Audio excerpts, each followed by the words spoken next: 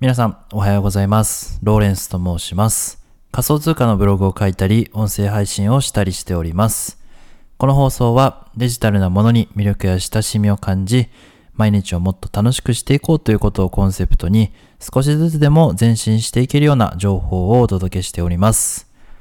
皆様、おはようございます。ということで、今日は6月の4日、金曜日の配信でございます。今日も素敵な一日をお過ごしいただければと思います。本題に入る前に一つお知らせをさせてください。仮想通貨のブログを、今書いているところで、昨日からですね、グローイングファイナンスっていうね、昨日もちょっとお話しした、プロジェクトの、ブログ記事を書いております。今日か明日ぐらいには投稿できるようにしようと思っています。で、すでにね、公開してあるバーントファイナンスというですね、バーント・バンクシーさんという方が実際の、バンクシーの絵を燃やしてからそれをデジタルアートに、撮ってですね、でそれを、NFT マーケットに流して、で、新しいプロトコル、プロジェクトを立ち上げたっていうね、バーントファイナンスっていうものをね、ブログ記事で特集いたしました。もしね、興味がある方は、記事の方をチェックしていただければと思います。概要欄にリンクを貼っておきます。それでは今日のテーマに入っていこうと思います。今日のテーマは聞きながらできる DeFi の始め方、パンケーキスワップ編ということでお話をしていきます。昨日に引き続き仮想通貨の話題なんですけども、仮想通貨の、話題を取り上げると結構難しすぎるっていうね、ことで、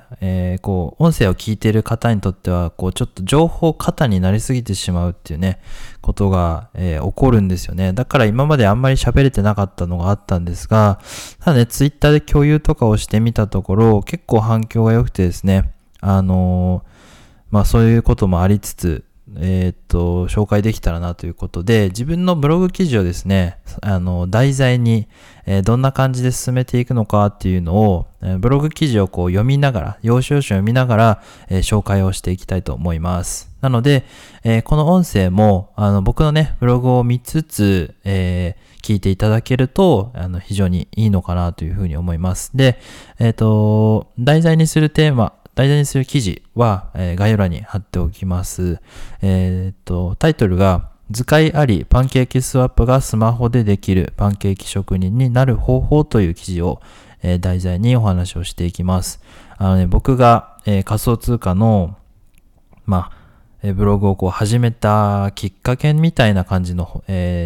記事になってます。これをね、書いてから仮想通貨にどんどんハマっていったみたいなね、感じなんですけど、こちらの記事は、パンケーキスワップというそのバイナンス、スマートチェーンというブロックチェーンの上で動いている、分散型取引所、要は仮想通貨の交換とかができる取引所になっていて、そこでですね、ビットコインとかを交換して、いろんな仮想通貨と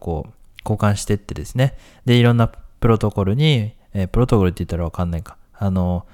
ーミングって言って、預けたりして、利回りを稼いだりっていうのをですね、始めていったっていう経緯があったので、この記事をね、ぜひともご紹介させていただきたいと思います。でね、最初からちょっと読んでいくと長くなりすぎちゃうんで、必要な部分だけ、ざーっと読んでいきますね。読みつつ、解説しつつって感じですね。でね、最初の記事の、頭に、パンケーキスワップって仮想通貨、ごめんなさい。パンケーキスワップで仮想通貨を始めてみたいけど使い方がわからない。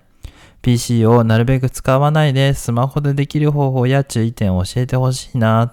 ていう始まりなんですね。で、こういう風なお悩みにお答えします。ということでブログの記事が始まります。パンケーキをね、焼くだけでどうやらお金を稼ぐことができるのでしょうか。少しおかしな話ですが、理屈がわかると納得できます。仮想通貨の知識がゼロでもわかるようにまとめていきますねっていうね、始まりなんですね。で、この記事のおすすめな方、PC を使わずにスマホのみで仮想通貨の取引をしたい。まずは少額1万円から3万円ぐらいで仮想通貨に触れてみたい。パンケーキスワップのウサギが可愛いから遊んでみたい。こんなね、方に向けて、お話をしていきますってね、こんな感じなんですね。ちょっとふざけてるんですけど。で、仮想通貨ね、IT とか金融の知識がないと、結構解説記事読んでもむずいですっていうね、ことが書いてあって、これで、このブログの記事で画像を見つつですね、参考にしてみてくださいというようなことが書いてあります。で、パンケーキスワップとはというところに入っていくんですが、ここは正直ね、声の情報で聞いてるとよくわかんないので、文字でね、ご覧になった方が一番いいと思います。簡単に言うと、パンケーキスワップは仮想通貨の、取引所のことです。でね、ケークっていうね、独自トークンっていうのがあって、とても人気があるような、分散型取引所になってます。それから、じゃあどうやってね、具体的にやっていくのよってなった時に、メタマスクとトラストウォレットっていうね、大きな見出しのところに入っていきます。まずはね、パンケーキスワップ始めるにしても仮想通貨用のお財布が必要ですよということで、有名どころで言うと、メタマスクとかトラストウォレットっていうのが、バイナンススマートチェーンとかイーサリアムでは有名ですよねっていうようなご紹介をさせていただいていて、僕はメタマスクを使ってます。で、スマホでね、この時はね、僕、Android スマホを使ってて、その時トラストウォレットが使いやすかったので、スマホではトラストウォレットで、PC ではメタマスクの、拡張機能っていうのを使ってました。で、今はね、もう iPhone になったので、メタマスクに統一してますね。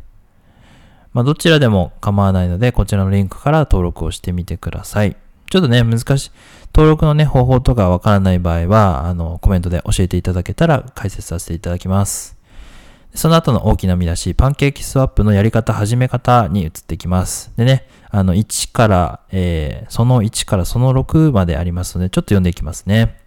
メタマスクを、その1、メタマスクを BSC ネットワークに接続する。その2、コインチェックなどの日本円で仮想通貨を交換できるサイトでビットコインを交換する。その3、バイナンスへビットコインを送金する。その4、バイナンスで